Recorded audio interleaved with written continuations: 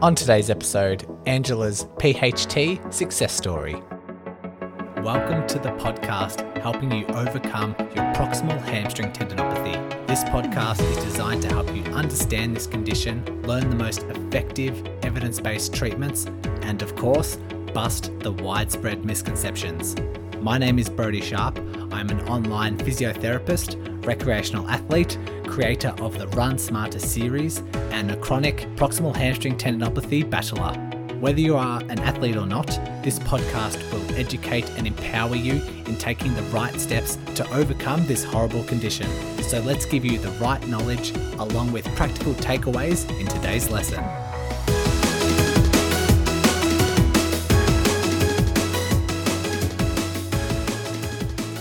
Get ready for a few more success stories. I think I've got a fair few lined up at the moment. If all goes well and all the recordings and the scheduling that I have, probably expect another 4 or 5 success stories in the next 10 episodes. So you all are requesting them, and yeah, more than happy to deliver and spread some positivity. Now we have Angela on this episode. I worked with Angela and had discharged her. She was doing really well towards the end of the year in 2022. And then I received an email from Angela about her update. And so let me read it out for you now. Dear Brodie, I wanted to thank you and tell you how instrumental you were to me reaching my goals. When I started working with you in the fall, I said that my goal was to PR the Boston Marathon. It seemed like a stretch given that I was totally terrified of speed work at that point. Well, I kept up with my rehab, and since then, always asking myself, what would Brodie say about this progression? And I went back to listening to all of your old podcast episodes to come up with a plan when my injury flared up a few weeks ago. I am so happy to say that I did it. I got a 2-minute PR on a tough hilly course in Boston. The PHT was the least of my worries throughout. In brackets, now the calf cramping and shredded quads, on the other hand, ... You helped me realize that recovery was possible when all other PTs were just telling me not to run. I'm so grateful to you for empowering me to make real progress. I wouldn't say I'm 100% healed, but I no longer feel like it is a limitation. Thank you so much. All the best, Angela. In response to that, I reached out and said, congratulations, Angela.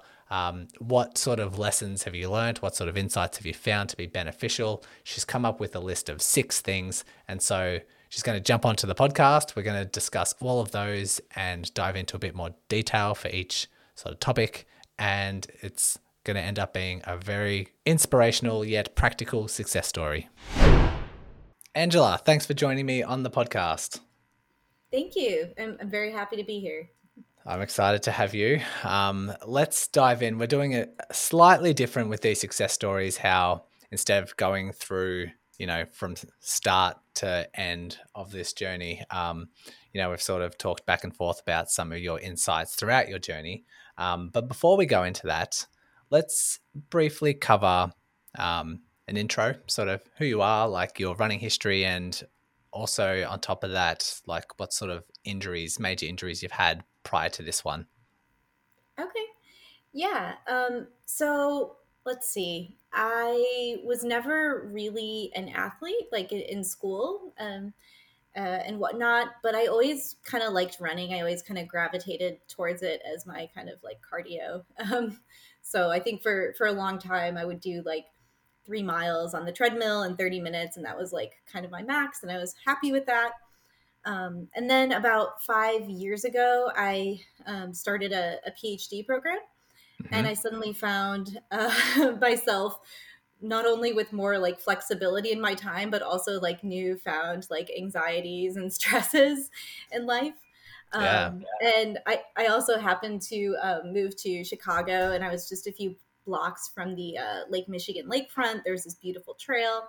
And so, yeah, over time, over the course of a year or so, I just really ramped up. I was running a lot. I used it as a chance to listen to podcasts and audiobooks and like really get in that state of flow, really being able to kind of be in the moment. And really, I just developed a love for running. it was all solo. I wasn't doing races. But then, like it starts to creep up like, oh, maybe I'll just like hop in one of these races, see what it's like to run with other people. So I did a 10K. I had a great time. Did a half marathon, and that one, it was like, wow, adrenaline. Like it's just, you can get competitive with yourself and with other people, and do something you didn't think possible. So from there, I was really hooked and started running marathons. Had a couple of really great races. I wasn't really having any issues with injuries. I think probably because I started so slowly and kind of worked up over time, like not because I knew to do that, but just naturally. And then, I ran a 50-mile race 2 falls ago, and that was sort of like the pinnacle. I was like, this is really awesome. Really, really magical finishing that race. It was like part trails, part road, really big. It's one of the biggest ultra marathons in the world, the JFK 50 miler. And so I loved it. Everything was going great. Occasionally I would have like runner's knee, kind of like some knee pain when I was driving or things like that. But I kind of had in my head that I was invincible. So Most people get that before, like, a major injury. yeah, exactly. So you can see where this is going, but not quite. So then the last thing I did, I had a really big training cycle. My goal was to qualify for the Boston Marathon. So, I went out and I was doing a lot of mileage, which mileage wasn't really a problem for me, but I was doing a ton of like speed work and hills, it's a bunch of 70-mile weeks with a lot of speed. I went out and I raced the marathon and I qualified. But then in the weeks after, I was realizing that just something wasn't quite right. I gave myself some time to recover, maybe not enough. But there was just this pain, and I couldn't even really identify it. It was, it wasn't something that came on really sharply. It was starting to hurt a lot, basically like in my butt when I was running, and I couldn't quite figure out what was going on. And I remember one trail run with friends. It was like 19 miles. We got like halfway through, and I just really just broke down crying because I was like, something's wrong. Like it hurts to do the things that I thought, were so easy before. And then we had to run back. Wow. So it was rough, but that's kind of the moment where I was like, okay, I need to do something. Can I ask how long, like, it's probably hard to remember, but how long do you reckon it took you to go from the very first onset of symptoms to that moment where it's like, okay, I really need to do something about it? I think I started, honestly, it was probably a couple of weeks. And it all happened like after the marathon. Maybe I didn't even notice the pain at first. It probably crept on very, very slowly. But I just remember like, trying to come back from this race and just feeling like something wasn't quite right. I also did some, I thought in my head, I was like, oh, hills are better for your body than speed work. So I did like some hill workouts, and like in retrospect, I think all of that kind of exacerbated it. Like probably I was already in like a weakened state from having trained and raced so hard. And then, I don't know. I think it was over a couple of weeks where I went from like something's not quite right to like just like bawling in the middle of the woods in Wisconsin with like 18 or sorry like 8 or 9 miles to head back to the car. Yeah. Yeah. Yeah. Okay. Well, like I said, we're structuring this slightly differently. So we know you're not entirely out of the woods just yet, but you've had some significant insights and progress along with this rehab. But we have 6 areas or things that you'd like to cover, 6 insights, we'll call it. But I guess it would be nice to sort of get people up to date with your rehab and like how things are going currently, what your current sort of running mileage and symptoms are like that. So could we just fast forward through your rehab and just give us a brief summary of like what you've gone through and what you're up to now? Yeah. So if we want to like fast forward to the current day, I think I'm like definitely like on track to, being able to do anything I want. I think I am at a point where I can do whatever I want to. Have to be kind of smart about it and make sure I'm like keeping up with the exercises. I still do feel the PHT occasionally. We could talk about it. It kind of went away for a while. I thought I was out of the woods. had kind of a bad flare up. I think now I'm not like, certainly I feel it, but I'm not so worried about it being like this huge limitation Yeah. anymore. And so I'm just back at it. I'm I'm training for a 100-mile race. I've signed up for one in Wow. September. So yeah, I don't think I'm like fully, healed or, 100% recovered. But I don't feel like it's a limitation Yeah. anymore. Well, the fact that you've got that race to train for and you feel like you're not too worried about it, I'd say you've made significant inroads. From now until, when you first started having rehab or seeking Mhm. treatment, how long has that been in its entirety? Yeah, so it was probably I think it was about May or June of last year when I like really was like, all right, I have to. At the time, I was like, I have to stop. Yeah. I have to like. In my head, I was like, okay, first things first. You just take some time off, Yeah. right? And so yeah, that's when I kind of started really dealing with stuff. And then I would say there were a few months of it being kind of bad and kind of being out in the woods trying to figure out what to do with my rehab. I'm happy to talk a little bit more about sort of how how that process went, Yeah. and what happened in the midterm in the meantime, if you like. But Yeah. Well, I think we'll dive into that because so we're looking about 12 months later, a lot of yeah, success, a lot of momentum with some hiccups along the way. yeah, When I asked you to write down some of your insights, the first one that you wrote down was flare ups are normal and can be managed. Um, so talk us through that flare up itself and how you managed to negotiate it. yeah. So let's see. After a few months of physical therapy that didn't quite go well, and then working with you, and then, I kind of was back on track. And so I had a training cycle I started like around the beginning of this year to train for the Boston Marathon. And when I talked to you initially, I said my goal was that I wanted to like set a PR in the Boston Marathon. At the time, that seemed actually like a stretch because at that moment, I was afraid to run fast. I was afraid to run up hills. I had gotten to a point where I was like, okay, I can run slowly, and that doesn't seem to irritate things. But like 2 fast laps around the track were worse than a 20-mile run. Um, so working through doing the lifting exercises, just keeping really consistent, I got to a good place. And so I kind of thought I was out of the woods, honestly. Like January, February, I was feeling great. I was having other little issues along the way, but the PHT itself, I was just like, who would have thought this would be the least of my worries? So I thought I was out of the woods. And then I had a flare up, and it was basically the week before my peak week. So in my mind at that moment, I was kind of trying to figure out, okay, well, what do you do? Like, do I do the peak week? Do I do these speed workouts? Do I keep going at what I'm at?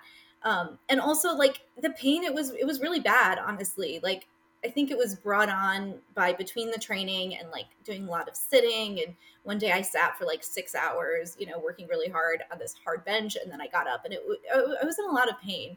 And I think at that moment I got really discouraged.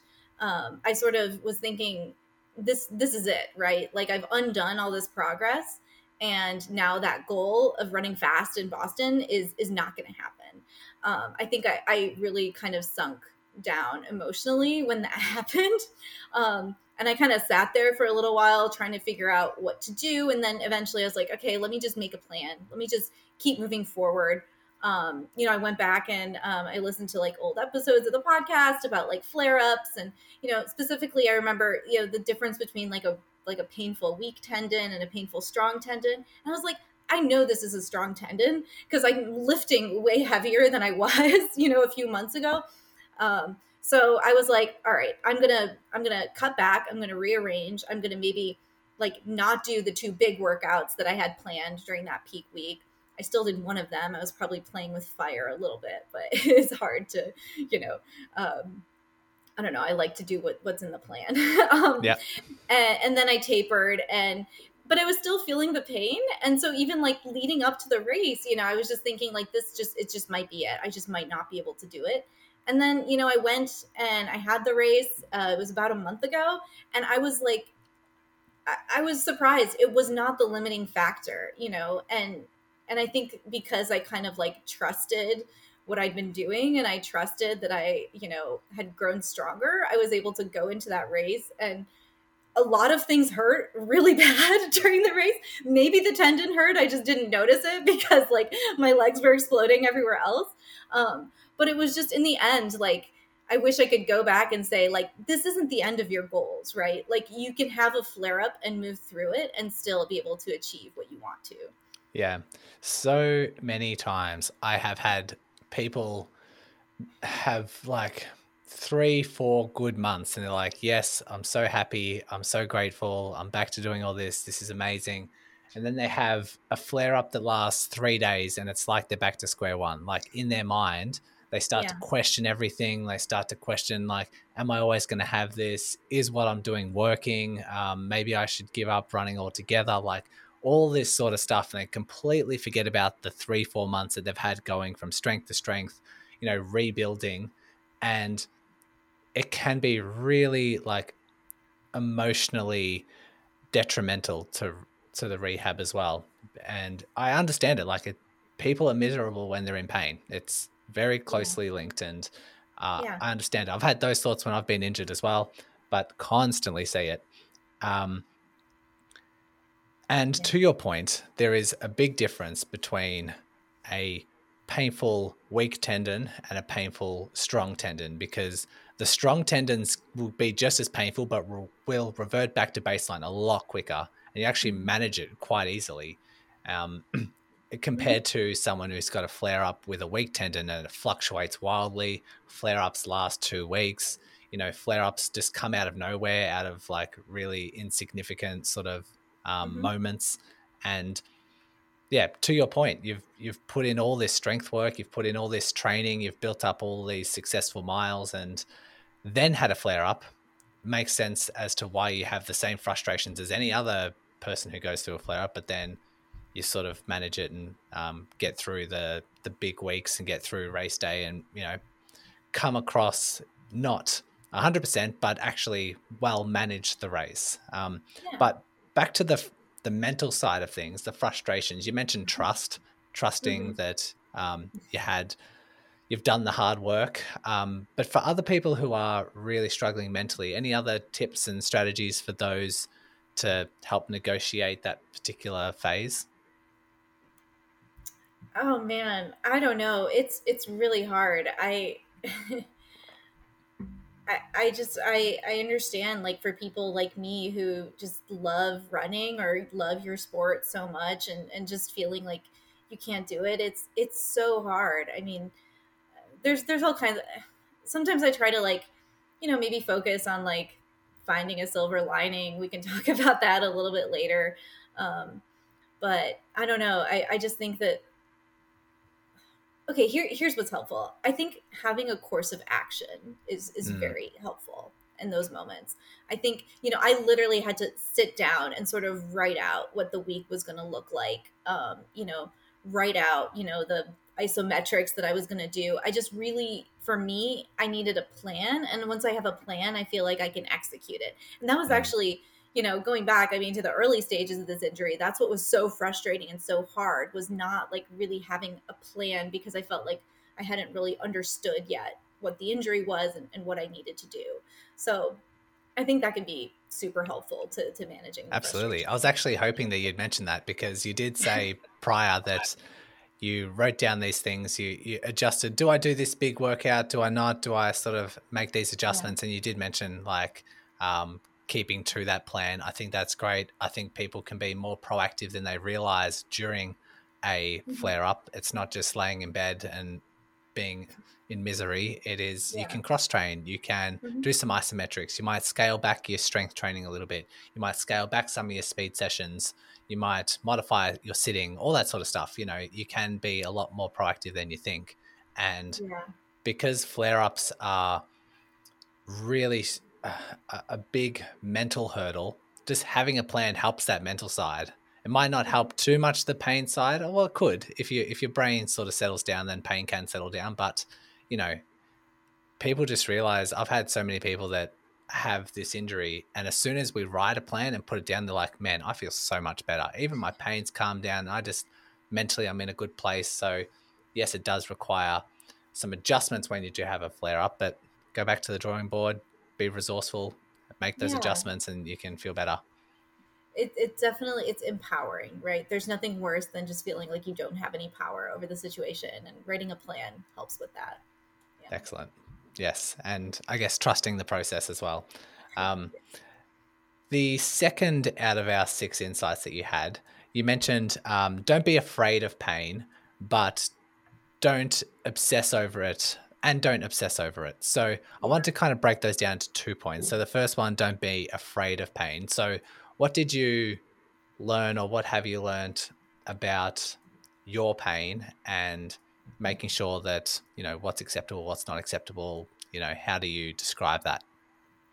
Yeah, I mean, if we want to, go back to kind of the early stages when, I don't think I really had like a good sense of what the injury was and what the rehab needed to look like. The doctor told me, okay, you can't run for a month, and then the PTs were like, don't run, and it was all just like, if you're feeling any pain, you shouldn't be running. And I think one of the kind of earliest lessons I learned that was helpful was that, this injury doesn't love rest. That like you can and actually maybe should be, continuing to do whatever level of activity is going to, keep you within the guidelines. The guidelines being, 3 out of 10 or less during the activity, back to baseline in 24 hours, and, progression week to week. I've done my Well homework. done. Full Yeah. marks. But no, I mean, just honestly, like that was very helpful because, learning that, and then realizing that, like, yeah, it was hurting when I would run initially, but honestly, not that much. And I think like even a little bit of pain, it can be really scary because you're thinking this is a signal that I need to stop. And just knowing, not to let that get blown out of proportion. So, when I was having this flare up, right as I was finishing my marathon training cycle, I would just like, I felt like I was reading tea leaves at every moment. I would be like standing on like one foot, kind of doing the shoe test constantly. I was always just like trying to like, is it there? Is it not there? Like climbing the stairs into my apartment after every run, I would feel that pain, and I would just think, when it wasn't actually that bad, but the fact that it was there was really unsettling to me. Um, and, again, like I said, I was just so convinced that that meant that I could not run a good race. And it really wasn't the case at all. Mm, So like now, it's actually, it's getting better. I'm not feeling as much pain during runs and things like that, which is great. And that just says to me that, this is okay, right? This is progress. yeah. Just because you feel it doesn't mean that like, it's bad or it's gotten worse or something. It's just so hard to read those signals sometimes, but I think with time and with experience, you get a better sense of it. Yeah. You started by saying that rest doesn't work. Unfortunately, a lot of people go through the same uh, journey of being told like you can't run or you can't exercise or you should rest, and a Hmm. couple months later they're saying, well, I still have this injury. Well, what's the go? And I'd say, we're talking about PHT, but I'd also mention for most overuse injuries, Hmm. the exception being probably stress fractures or bone stress reactions, but most of them don't really fare with rest, and you can be active as long as these guidelines do allow. And one thing I'll mention on top of that is, you mentioned progressing week by week, but I also mentioned that your symptoms should be like um, trending on the improve, week by week or Hmm. month by month. A lot of people say, I'm following your pain rules, Brody. I've got a 2 out of 10 during my running. It returns back to baseline. And, that continues, that same pattern continues for 6 months. And, you know, that's still not a good trend Hmm. to be in. That's still mismanaging it in a way. So, provided, say, you over the last 12 months have managed to go from race to race feeling better and better, that's a good sign that your management, your load management is on the improve. So that long-term trend is important. Um, Hmm. very Yeah. good discussing the pain guidelines, but you also mentioned to not obsess over the pain. You mentioned climbing stairs, doing like the Yeah. shoe off test to see if the pain's Yeah. still there and those sorts of Mhm. things. This is what I struggle with as a physio as well, because I like to know the pain scores. I like to know where my clients are with how they're reacting, how long it takes to revert back to baseline, what's the pain like during the running. But at the same time, I also don't want people to obsess over it. So it's kind Mhm. of like this conflicting, um, you know, dissonance that I have where how do I find the balance between identifying the pain, knowing the pain characteristics and whether we're heading in the right direction, but also not getting people to obsess over the pain because when it comes to pain science and those sorts of things, if you become hyper vigilant of that area and really fixate, that doesn't help rehab either because things become more sensitized. The worry, the fears, the emotions, and all that sort of stuff are always there, which actually, you ruminate and have these negative sort of loops and go through like catastrophization and Yeah. fear of movement and all those sorts of things. How have you managed to find the balance between the two?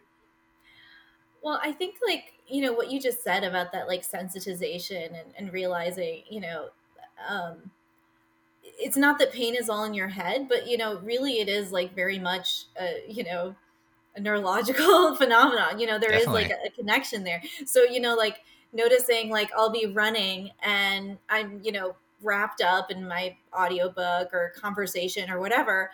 And then I'll think like, oh, I wonder if my injury hurts. And then I like focus on it. And then I'm like, oh, wow, it hurts. It's not like it started hurting in that No. exact moment, right? It's just that I was kind of like giving it that attention. And once you give it that attention, it like takes on an outsized importance. Hmm. So I think like, obviously if you're in a lot of pain, you're going to notice that. But I think like, just allowing yourself to be distracted and just not be focusing on it all the time is really helpful. Yeah. Yeah. When I'm talking with clients, like one of a big sign that they're actually getting better is when they're like, oh, I actually went for a 40-minute run. I didn't think about my injury once. Or, Mhm. you know what, I just sat down at a 3-hour meeting and didn't think about my sitting pain at all. Mhm. Those attitudes are knowing that yes, you're getting better because pain is less, but also your mind isn't that fixation, that hypervigilance, Mhm. focused attention isn't there, or like is fading away. So it's sort of addressing the physical and the emotional side of things as well. So when that tends to happen, it's always like good that momentum really shifts and carries over. Um, Mhm. Excellent. Well, the third point that you have is that rehab isn't all or nothing. Yeah. What exactly did you mean by that? I think what I meant by that is that like above all else, you just want to be consistent and show up as much as you can. Um, I mean that, you might want to do all these exercises on Tuesday and these on Thursday, and that's your plan and you're really like sticking to it. And I was, sticking, to my plan very good, well, for a long time. But then, life comes up, right? And, I was using the gym at work and then I was working from home. So I found that I was skipping things. And initially, like, I would just, maybe not do it or maybe just do one a week. And then it got to the point where it was like, do whatever you can at home. Just try to keep the habit alive so that it's still there when you can like go back to like, doing your, A plus, rehab, right? Like, I mean, there are little things I can do at home with like the band and like the jumping lunges and all these things that don't require, a barbell. I probably, if I, wanted to, I probably could have found like alternatives, things that I can do at home. But just in general, I think it's really good to just keep the habits alive, even if you're only doing a fraction of it. It's so much better than not doing it at all because it's really easy to kind of just let the habits die out. Yeah. Similar to when we're talking about the flare ups, about being resourceful and flexible and adjusting to the plans. Because, people have lives, people travel, people have different like work commitments, stress, and all those sorts of things where, plans change as well as flare ups, symptoms change, your goals change, and we need to be flexible in those circumstances. Um, Mhm. can you recall, or do you have any favorites when it comes to exercises at the gym, when it comes to exercises at home that you think really helped you and helped move the needle with your recovery? Yeah, I mean, definitely the deadlifts, probably the RDLs, the Romanian deadlifts. Those are so much fun. I love those. I loved, it's What do kind you of the love about first them? time.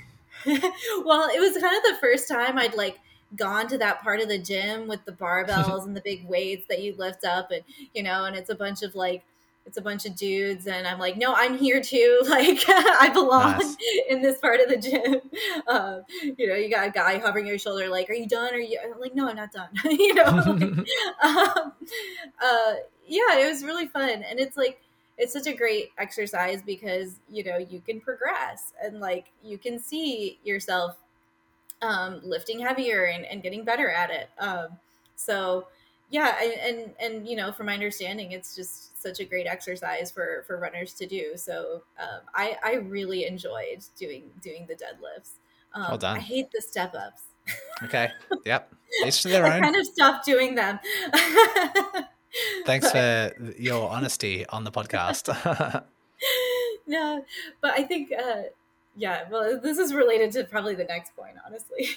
Okay. What about any home exercises? Home exercises. Let's see. Oh, the kind of the hamstring curls with the band. Hmm. I don't know if you call it prone or Yeah. supine when you're laying Well, on. Yeah, yeah. Prone uh, just means you're lying on your stomach. So yeah, prone yeah, hamstring curl. Yeah. yeah. No, I really like those because you do them kind of fast, and I feel like it's really doing something. Also the you call them the heel hammers, or I Oh kind of yeah. looked up the Yeah. tantrums. Yeah, Yeah. those are great ones, and like you can do them at home, no problem at all.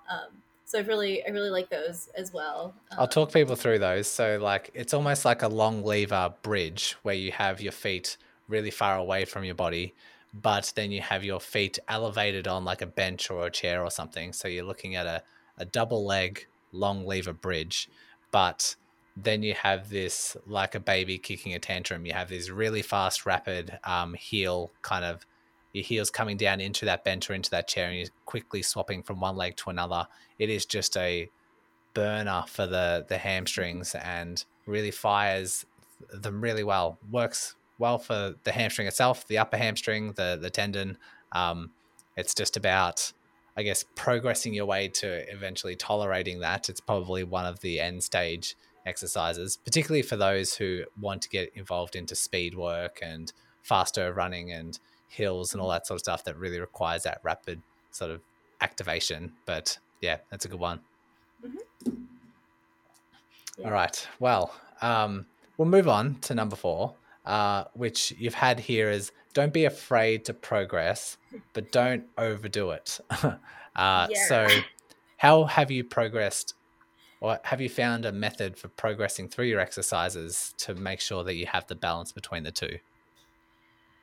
Yeah, so I guess I'm figuring that out right now. I did take, a couple of weeks off after my last marathon, so I'm actually kind of coming back. So I'm not even really at the level that I was, about a month or so ago. But yeah, I know you've talked on the podcast about don't be afraid to progress, but I think some of us might have the opposite problem where we get a Yes. little bit too excited.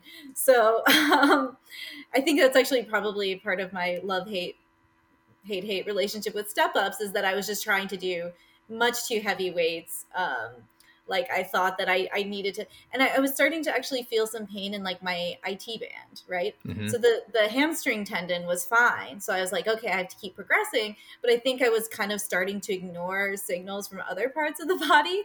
Yeah. Um, and the same thing happened with the deadlifts. I think I heard, oh, you want to, get to your body weight. So I was like, okay, I'm definitely going to get to my body weight, but you can't just make that happen because you want it to happen. You really need to get there.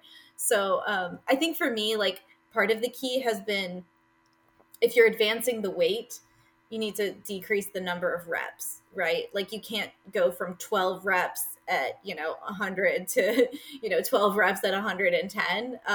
It's better to go to, 8, or with the step ups like 6, So I think for me, like the key with the progressions was really just tuning in to my body and knowing that if it's if it's really hurting, even if it's hurting places that aren't, the hamstring tendon, that's when you need to just be smart and don't be a hero. You know, Mm. just try to be smart about it.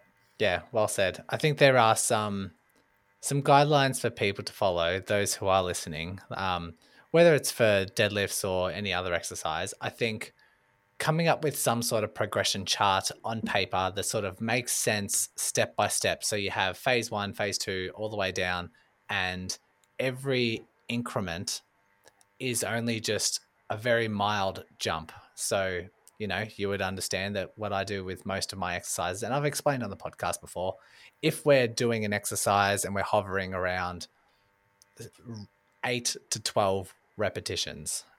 Sometimes I do 6 to 10, sometimes 8 to 12. But let's just say if you're doing your deadlifts and you're doing 3 sets of 8 at a certain weight, the next progression can just be 3 sets of 10. The next progression can be 3 sets of 12. So we're only just increasing by 2 reps every single time, which on paper doesn't look that abrupt. But then when we get to 12 reps and want to drop back down to 8 reps, we then increase the weight. So increase the weight, drop back down to 8, then with that weight go 8, 10, 12, and repeat the process. But we can also listen to our body, and there's a few instructions I like to give out regarding when it's time to progress. So I like to say progress 1 when symptoms allow. So we're talking about pain less than a 3 or a 4 out of 10, returning back to baseline, those things we were talking about before.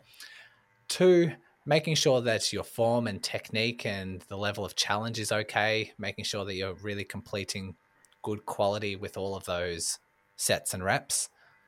I know a lot of people that say, yeah, but my grip strength really struggles by the 3rd set and, I'm struggling to get through the end. Well, maybe you need to take more of a break between sets, or maybe you just, maybe that quality just needs to improve before you can progress. And 3, you need to make sure that the rest of the body agrees with you as well. So not just talking about symptoms, not just talking about your injury, talking about the rest of the body. So for deadlifts, common for people to get strain in their lower back. For your step ups, you said that the ITB was starting to cause issues, even though your symptoms were fine and your injury was fine. Your body was giving you signs that, let's not progress. Let's either, drop things back. And so you need to listen to the rest of the body as well. And then when you do execute the next progression, make sure you're only progressing 1 exercise at a time. So, or 2 exercises. We don't want to do all of your 6 exercises and progress all of those in one workout, because then that's increasing the risk of overload and that sort of stuff. So all those sorts of things to bear in mind. Would that resonate with you? All those sort of instructions agree with you? Yeah, absolutely. Definitely the grip strength point, that really came into play. So I was looking at like, do I need to get these like wraps that people have around their wrists, or but maybe I just needed to wait, or maybe I was just pushing it like a little bit too hard if I was really, really struggling Yeah. at the end. Yeah. Did you find things that worked for you? I didn't get quite that far Okay. before I had to kind of cut back for the race. I think I'm still like working up towards that, I guess, because now I'm back to kind of like a lower weight because I feel like I'm building up. Yeah. So I don't know. I do think that, maybe the wrist wraps helped a little bit, but I haven't quite gotten to the point yet where that's a limiting factor. When you were lifting heavy with your deadlifts, out of curiosity, how much rest were you taking in between sets? Not a ton. Like maybe like I would walk over, fill up my water bottle, have a few drinks, and then come back. Okay, so So I maybe don't about a know. minute or so. Yeah, probably something like that. Yeah, How long should you wait?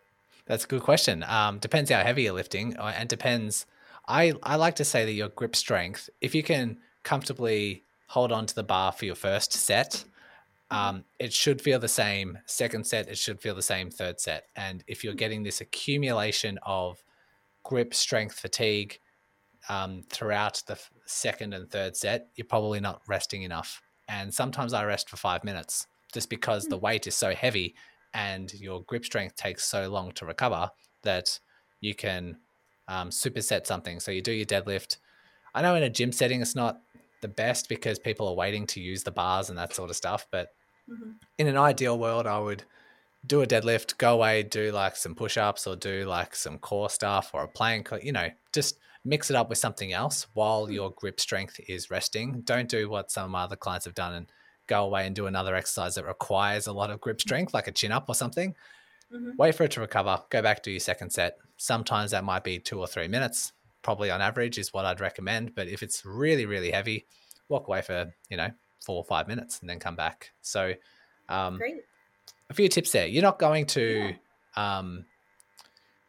deload. It's not a progression to do like less rest breaks or fewer rest breaks. You're still going to reap all the benefit of the deadlift if you spend longer away between your sets. So something to bear in mind.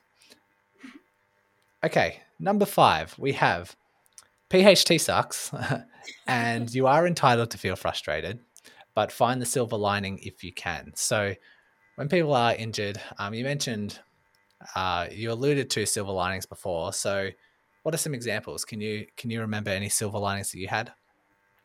Yeah, I think there are probably a couple of probably good things that came out of this. So first of all, I don't know. I think sometimes injuries can like just be your body's way of just forcing you to slow down a little bit. Like I said, I thought I was invincible. The sky's the limit.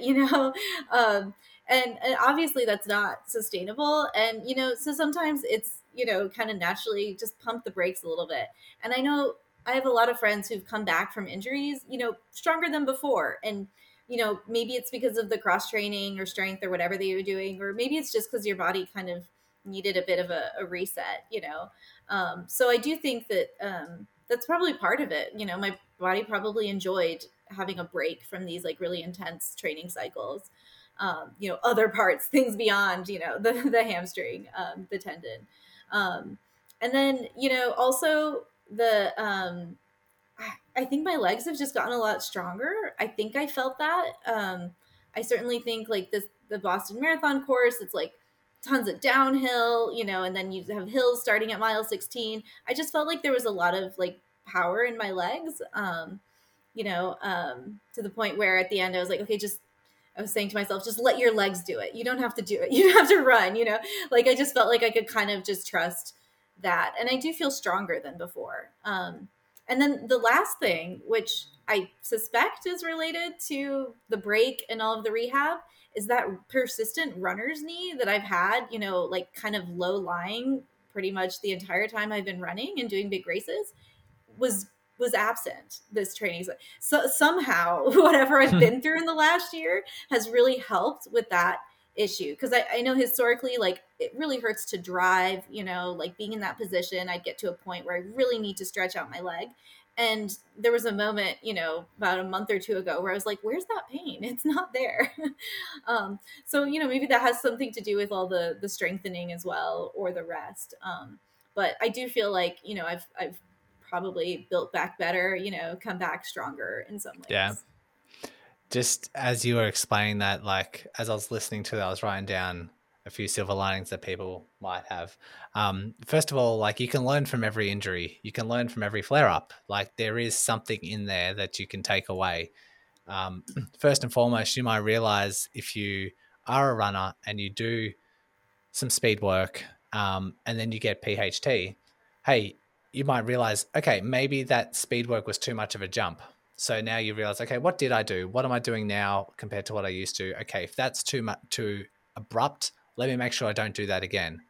But Mm-hmm. also, you identify that training error, but you also work out yourself where your weak links are when you do speed work. You might say, because some people do speed work and get an Achilles tendinopathy or plantar fasciitis or hip flexor strains. And if you're getting a hamstring issue, that's probably a vulnerability that you need to strengthen up. And so Mm-hmm. that's like you said, it's your body telling you a few things that you maybe are overtraining or there might be some signs there for you individually. But we can learn from injuries. We can learn from every flare up exactly the same. Okay, what was that adjustment? Why did that flare up? Was it my sitting? Am I under stress? Was it my sleep and recovery, or was it my training load? Um, And then as a silver lining with your rehab, hey, I'm just building on tools. I'm just uncovering all these management tools to help me in the future and with my future injuries so that I do come back stronger. I do come back with more knowledge, more wisdom to not only help this injury, but also help every other injury that I have in the future. Because the management's the same. Like on the Run Smarter podcast, like I have universal principles that matter for most running related injuries. It is, don't mismanage, don't overload, get stronger, build, bridge the gap between what you can currently tolerate and what you need to tolerate in the future. And that's a prime example that you say, I'm treating this PHT and all of a sudden my knee's feeling better. Well, that's probably because you've been doing the strength work. You're loading yourself, like your training loads are not being mismanaged. So when you build up your mileage or when you build up your speed work, it's sensible, it's progressive, you're listening to your body along the way.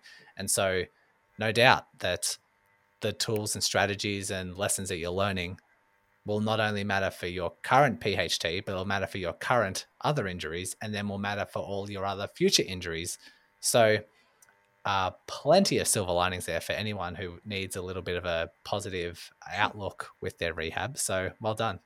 And I do want to say the first part of that was important too. Like, it's okay also to recognize that this is not fun. Like Yeah. I don't want to come off as being like, oh, always just look on the bright side, like especially for someone, if running is like a huge part of your identity, your mental health, maybe your social network, like it's okay to also kind of like mourn the fact that you're not able, you're being like limited for a little while. And I think it's important to kind of not just push those feelings down. You could experience them, but then, for your own sake, if you can kind of shift it to look, maybe try to see a positive, I just do find that it actually, it just helps, right? That's not to invalidate the difficulty of going through something like this, but it can be, I think, helpful. Yeah. I think that's very wise to say because a lot of times on the podcast, I talk about, hey, there's positives to focus on. Stay positive. When people are like, Brody, what the hell are you talking about? I'm in pain. I'm in misery. I can't think of one positive thing. Sometimes that's reassurance that your frustration is justified. I think that's Mhm. very well said. Okay, number 6, we have don't let anyone define progress for you or make you feel weak. Yes. What can you say on this topic? Um, I think here the key point is to just really know what your goals are and what's important to you, and and stay focused on that. So this kind of stems from kind of my frustration of not initially really knowing what the injury was, and um, going to PT, and I guess the doctor had written something about like hip strength, that my hips were weak, and that was part of why I was going to PT, which I'd never thought of my hips as being weak, but so then I'm going to PT, and they're just like so focused on my hip strength, and I was really frustrated. It's probably partly my like failure to like communicate, but I just felt like they were just saying like, okay, don't run. You got to get your hips stronger. And I think I don't care about my hips. And probably at that point I was in some kind of like pain, rest, weakness, downward spiral, and my hips weren't getting stronger. I was doing what they were telling me to do. But I was also just, starting to, it was really actually demoralizing to be honest, to the point where I started to kind of run. They were saying, don't run, don't run. I started to run because I'd been doing all this reading. I thought I can do this, I think, and like be smart about it and kind of build it up in a way. But then I'd go to like PT and they'd be like, "Ugh, why did you run? That's terrible." Instead of saying like, "How did it go? Like, how did you Hmm. feel? Like, are you moving towards where you want to be?" And then I remember like one day I went in and it was like a different PT than the one I'd been going to, and she like read through the notes and she started off. She said, "Well, it sounds like it's really not going well." And at that moment, I just like lost it. I was like, it's going great. Like Wow. I ran 15 miles, without pain this past weekend, right? Like, or I felt it a little bit, but then I was back to normal. And I was just like so frustrated at my inability to kind of like communicate the things that like mattered to me and sort of have that be validated. So I think like there, the lesson is that, um, if you feel like you're not, being heard, maybe try to be heard, like try to just make it very clear to the people who are helping you, like what your priorities are, and what matters to you. And that's like an empowering thing to be like, look, I'm in charge, and okay, you I guess you think my hips are weak and whatever, but I'm running and I'm happy, and that's success for me. Um, so yeah, I think that's where it came. It was really like a low point, just feeling like I wasn't doing the right thing. I wasn't making progress in the ways they wanted me to. And then just to be able to realize, like, hey, no, like, I'm actually running. That's what I want to be doing, Yeah. Like, yeah, I think that's just where I was coming from with that. You're following, I guess, your intuition a bit as well, or like getting like an intuitive sense of, I feel like I should be heading in this direction. And when you start heading in that direction, you're actually like getting better. And so that's obviously a good sign. Like you say, running 15 miles pain free, this is like the progress that I'm making with this path. But it's Mhm. hard to go against like, medical professionals and like, on the contrary to what they might think or Yeah. might see. And like, bit of a tangent, like my girlfriend and I, we have a baby due in 6 weeks, and we're doing these baby Congratulations. classes. Thank you. Mhm. We're doing all these baby classes where these midwives, or this midwife we're listening to, is saying like, if you don't feel like this intervention that they're requesting while you're in labor is right for you, then you just question them and you ask about the risks, benefits, intuition, like what about if we do nothing, what are the alternatives, all these sort of things.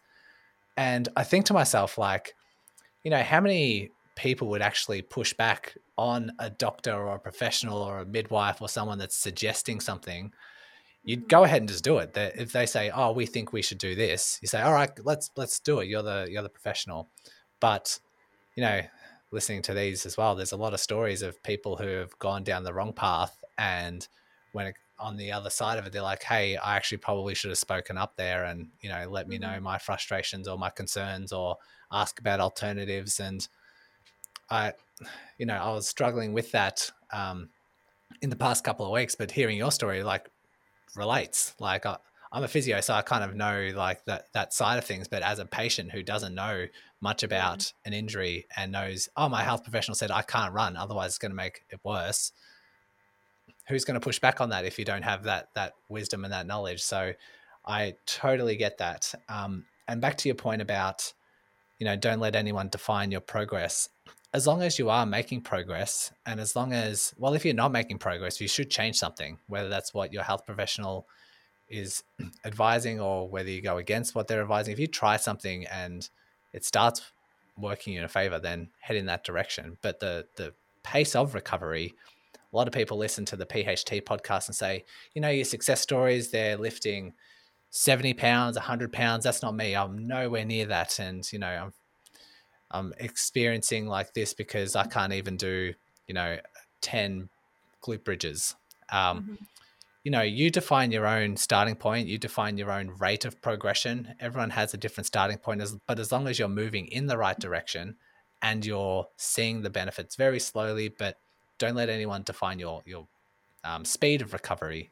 Because a lot of times they ask the question, how long does PHT take until I'm back?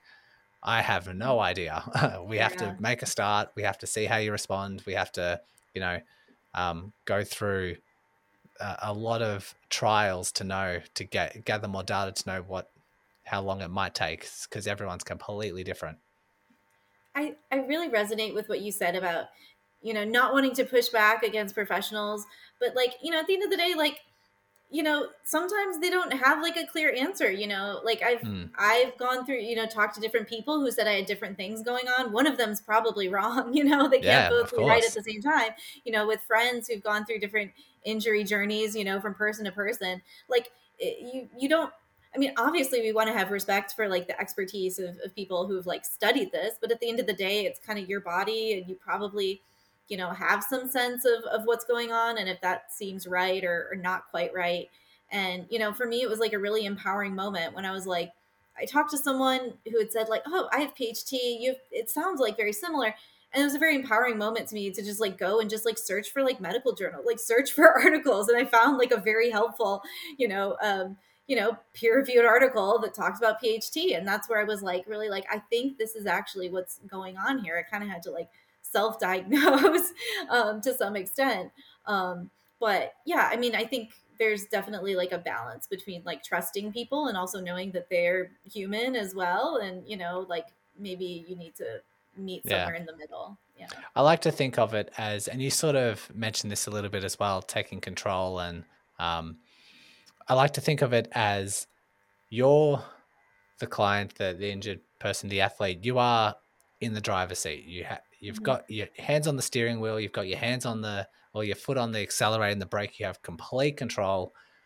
The other health professionals and doctors and other runners, they're just in the back seat. They can hand you the roadmap. They can give you a bit of guidance here and there, but ultimately you have control of where that car goes, how fast it goes, where the turns are made. Don't let health professionals take the wheel, take control of the car, and push you into the back seat. That's not how rehab should go, because you mentioned empowering before. Like, we want people to feel empowered, in control, and making sure they're heard and they're a part of the rehab process. So if you're listening to this now and you don't feel like you have your hands on the steering wheel, like, start making a few different moves, start asking some questions, pushing back a little bit, or just asking questions, making sure that you're asking enough questions so that you feel like you do have control, and sort of shift that power of control. Yeah. I wanted Exactly. to finish off with so we've covered all those six insights, which was fantastic. So thanks for sharing those. I thought it'd be nice to wrap up sort of where to now. Like, what do you have planned in the next couple of weeks, months? I know you said you have this race coming up. When it comes to your rehab and those sort of things, what are you focusing on? Yeah. Well, I mean, first of all, I just had an incredible race. Really, it was like Congratulations, a too. high point. Yeah, no, thank you. It was like really a high point of, running so far, especially because, when I started training for this marathon, I was afraid to I was afraid to run fast. I was really afraid to do hills. I had a lot of fear. And I feel like it was just, such a great training cycle, working through the challenges along the way. And then like the race itself was just, incredible. And I achieved the goal, I got my PR, but, I'm kind of bored with running a faster marathon now. Um, yeah, the next thing is to spend a lot of time out on trails. I'm super excited to train for this. It's called the Run Woodstock. It's the Hallucination 100-mile Ooh, race in September. Big running festival with kind of a looped course, and I'm just excited to, you know, go out and do what I love, which is run long, slow miles and eat a lot of food while I'm out there running. And, it's like a very different thing. I think it's strangely probably kind of PHT friendly just because it's so slow and with walking and all of that. So I think it's probably going to be a decent, thing to train for with my injury. And I'm just going to keep getting stronger and stronger. And who knows what comes next, but really I'm just so thrilled to have like the joy of running in my life. yeah. um, yeah. Well said. I think a lot of people ask me how long until I'm back. How long until this goes away forever, or will this ever go away forever? And I tend to explain to them that you can get back to all the races, all the goals that you have, but if it ever has a hiccup, if you ever have to sit for a long period of time, if you ever have like, if you want to try and run a fast marathon, you do a lot of sprint work and Mhm. those sorts of things, like the odds of it like resurfacing is going to be quite high. Like, it's, if you do all the right things, you can still like really challenge your injury and symptoms can arise, but, and I highlight but, it's going to be really insignificant. You're not going to worry about it.